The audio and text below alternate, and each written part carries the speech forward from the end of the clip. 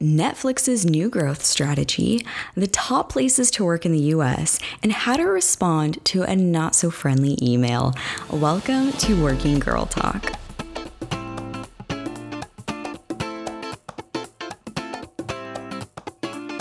Hello, welcome to Working Girl Talk. I'm your host, Abby Zufelt. Thank you so much for joining me today. We have lots to get through, but hope you're having an awesome day. Let's get started. So remember a little movie called To All the Boys I've Loved Before? You may have heard me mention it last week or in previous episodes. Netflix has released the sequel, which I had talked about last week, and it was amazing. But even if you don't have Netflix, you can still watch the first one. In an effort to bring more subscribers, The Verge reported that Netflix is letting everyone watch the first movie for free until March 9th. They're hoping that this might get more people to subscribe, sign up, and stay because they want to watch the sequel, and then they'll just end up staying because of all the other content on there. Netflix has actually previously tested out this strategy in the UK with the TV show The Crown, and for regional shows in India, Mexico, and Colombia. But this is the first time it's offering a free movie in the US. I think this is a great idea. It's so smart because To All the Boys I've Loved Before has actually had some really great traction outside of Netflix. So in the media, on social media.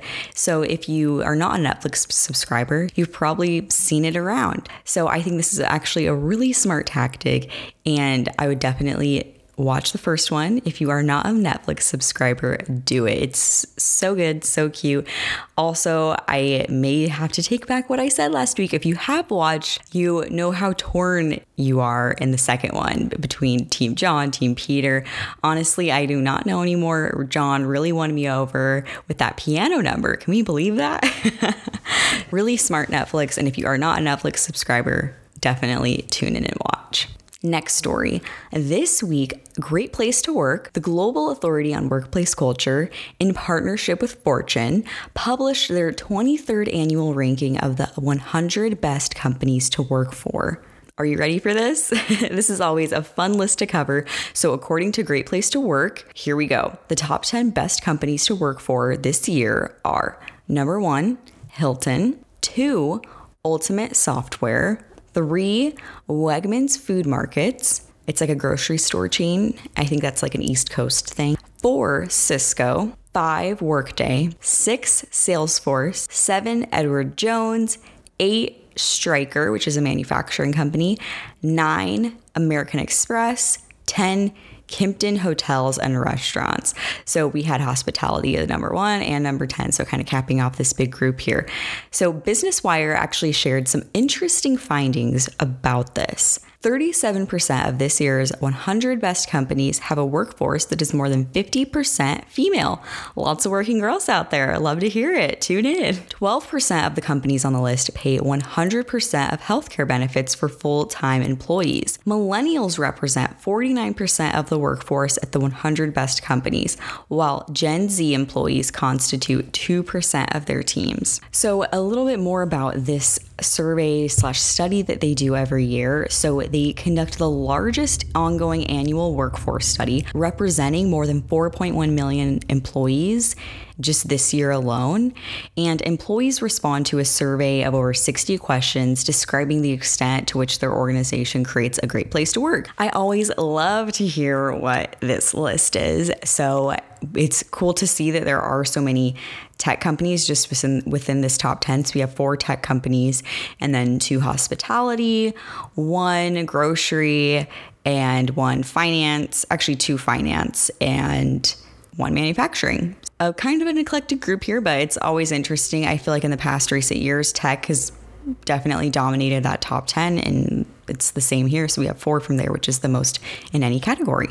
The next story is also another list. So another list was actually published recently. 24/7 Wall Street released their best and worst places for business. So they created a weighted index of 42 different measures to identify best and worst states for business. So this is reference to like starting a business, owning a business, all that. They had a lot of different measurements, including skill and level of workforce, quality of life, regulations, technology, innovation, cost of living, all of these different things. So you want to hear the best and worst states for business. The top 5 best are 1, Massachusetts, 2, Utah, 3, Colorado, 4, Washington, 5, North Dakota. So a little bit across the board there, but if you are in any of those states, that is a great state to start a business according to them. So Massachusetts come in hot at number 1. So West Virginia actually came in as the worst state for business in their analysis. In the reasoning for West Virginia's place as the worst for business, so it just fell poor in a lot of the rankings that they base it off of, including economy, infrastructure, human capital measures. But one of the striking things was that it has projected population decline over the next decade, as well as the largest expected decline in working age residents. So there we go. So I think if there's not like a positive outlook on that for workforce, then probably that's what put them behind. So interesting stuff. I think West Virginia, there's still hope for you guys. So there you have it. Always something interesting to look at. Now for our working girl topic of the week. Maybe you've received a per my last email, or maybe it was an FYI. What about a please advise? The world of workplace emails can be confusing. And let's face it, unproductive, but it is an essential way to communicate in the workplace and keep track of previous conversations and tasks. So we need it, but it may not always be the best thing about our day. I recently got into an emailing frenzy at work, and it definitely sparked the inspiration for this episode. So I was in a situation where I was approving some content and kind of the back and forth on, I think we should do this. And then, oh, well, we're doing it like this because of this reasoning, and a lot of back and forth. And I didn't like how I was feeling after, because I felt like, oh, I feel like I'm getting undermined. But I know on their end, they probably were like, oh, like, why? Like, I don't like how I'm feeling either. So I think both sides just kind of left that situation like I don't like this. But also, I feel like I made some rookie mistakes in there. Like, after I get home for the day and assessing what happened, I'm like, I could have done better. And I need to share this because I made some rookie mistakes here. And not that like it was mean or disastrous or anything, like everything's all good, but like it could have been a better experience for everyone instead of just like some email back and forth nonsense that eventually we got to the point, but at the same time, it took a long time, a lot of emails throughout the day, and then they weren't like the most happy emails. So, and I feel like it just could have been more productive because we're all about that productivity in the workplace, right? So we're going over some tactical steps you can use when you receive that mean email at work, or even just that email that's like, what? Like that confusing email as well. Tip number 1, after you receive an email that's shocking, mean, but when it kind of takes you off guard, that feeling, number 1, step away from the desk. This is that rookie mistake that I actually didn't follow recently. And I was like, oh my goodness, like I need to share this because you need to step away from the desk. If you respond in a flurry, like, oh, I'm so upset, or, oh, I need to defend myself, it does not turn out good for anyone because you're so heated up that you maybe say something that maybe it's not true, or even maybe you say something that's true and correct and right, but maybe it comes off a little harsher than it could be, and it will create excess drama.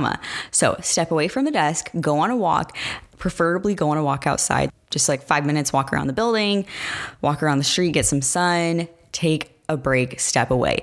And if possible, if this is something you can do, I would probably, like if it's like an email at the end of the day, step away from the desk, go home, sleep on it, and then respond in the morning, just because you do not want to make a rash decision on this. And especially with tone, with that being so important in emails, you do not want to respond in a heated manner. So step away from the desk, nobody gets hurt. Number 2, when you are responding, acknowledge what they've said. I think sometimes where this gets a little frustrating for people is when the person just emails you right back and you can tell that they like still have their own agenda, probably didn't read what they said, and don't care. Because that's what causes a lot of upset, hurt feelings, or an animosity in the workplace, is when you don't feel heard, and when you feel like, basically when you feel like your ideas aren't heard or being acknowledged. So acknowledge what they said. Like, wow, I appreciate your insight, or that you make a great point about X, Y, and Z. So even if you are going to combat it in some way, acknowledge what you've heard and appreciate them taking the time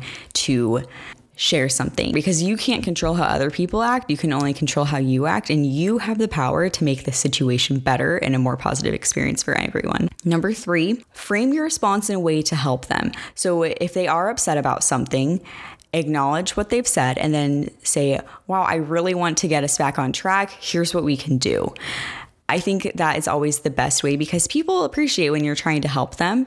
So if they are upset about something, frame it in a way that you're trying to help them. Or if there is some sort of disagreement about something, oh, I think we should do this and this because it can help you in this way, or I think it'll be more mutually beneficial for both of us because of this. So really think about how I can help this person. And I think that's a great mindset to have as well, because then you maybe don't feel so much animosity toward the person who maybe just sent you a mean email. Like, wait, how can I help this person? How can we make this right on both sides? Number 4, if this email is going to take more time for you than what it would take of just talking, try to figure out a way to talk to this person, whether like that's, hey, can we have a phone call about this? Or, hey, can I step into your office later? Because talking it out in person takes away, one, the email back and forth that takes a lot of time out of the day. Crafting specific emails takes a lot of time. So talking out in person could save you a lot of time, but also it can save those hurt feelings on both sides, because you see each other's expressions, those emotions, and you can tell how upset or not upset somebody is, because emotions are hard to read in an email. And maybe it seems harsh to you and, oh, I just got a mean email, but maybe it really wasn't. Maybe their intentions were not mean at all, but it just came across that way because they were upset. If you get a mean email, you respond back, they respond back with it's the same tone, same, level of mean. Propose to talk in person. 3 times is where it stops. Like, we need to settle this. And that's also the mistake that I was like, I need to talk about this on the podcast, because I think it was 6 emails, if not that, and multiple people getting involved in the situation I was in. So I think it's always best to just talk it out in person. Don't make that mistake, because you could solve it in 5 minutes versus 5 hours throughout the day. Really try to talk it out in person, if not on the phone, and see how you can make it right, make it better, at least. And that way too, you can at least get a better understanding of what they are wanting or what they're upset about, because in an email too, they're not going to write a whole novel about why, so you can maybe get a better understanding that way. My last tip for this is, I would say 90% of the time it seems mean on purpose, but it's probably not what you think. So yes, sometimes emails do come across rude, but emails are also hard to display emotion. You don't know, they could just be a little upset at something else, or upset about the situation, not directly at you, or maybe they just don't like using emojis. I think trying not to take it too personally is the best way to go, because this is the workplace. Do not take it too personally. And it is sad. I've received emails before that I'm like, whoa, I might cry. There are some moments where, it's a mean email and it's not fun. But like I said, this last tip, do not take it too personal. They probably are not as upset as you feel like they are. That's why you need to take a step back, get away from the desk and come back, because once you read it again, you'll probably see that it wasn't. Also, this is your chance to be the problem solver here. Fix the situation. Don't fall into, oh, I'm going to be mean right back. This is your chance to help someone, to help solve a whole situation. And it's a good experience for you too, because it's kind of practicing that workplace conflict resolution. It's a good experience. So as you're taking that walk, try to keep those things in mind too. It's better down the road to be the one to kind of help solve this problem and not fall into it than creating a bad relationship with this person over something trivial, probably. So I hope those tips help. And mean emails happen, and maybe you've sent one too, and I know I probably have, but maybe you just didn't realize it. So give a little grace to the people in the workplace, and hopefully this can help solve some workplace conflicts too. Last but not least, for my Friday favorite, Speaking of emails, the schedule email feature in Gmail is the best thing to ever happen. So I work full time and I run this podcast business. My schedule is kind of crazy. So a lot of the time I am writing emails to guests and to different people at night. And I'm like, I don't know if I want to send a message at like 10 p.m. at night. So I just use the drop down next to the send button in Gmail and schedule it for the next morning. And it has been life changing. So if you are not using that hack in your Gmail account, definitely do it. Thank you so much for listening to Working Girl Talk. We have so many amazing guests lined up, and I'm so excited for you to hear them. If anything resonated with you today or in past episodes, please subscribe, but also please review the podcast. So give us 5 stars so that we can reach even more working girls, all these working women at these top 100 places, right? Have an awesome day. I will talk to you next week.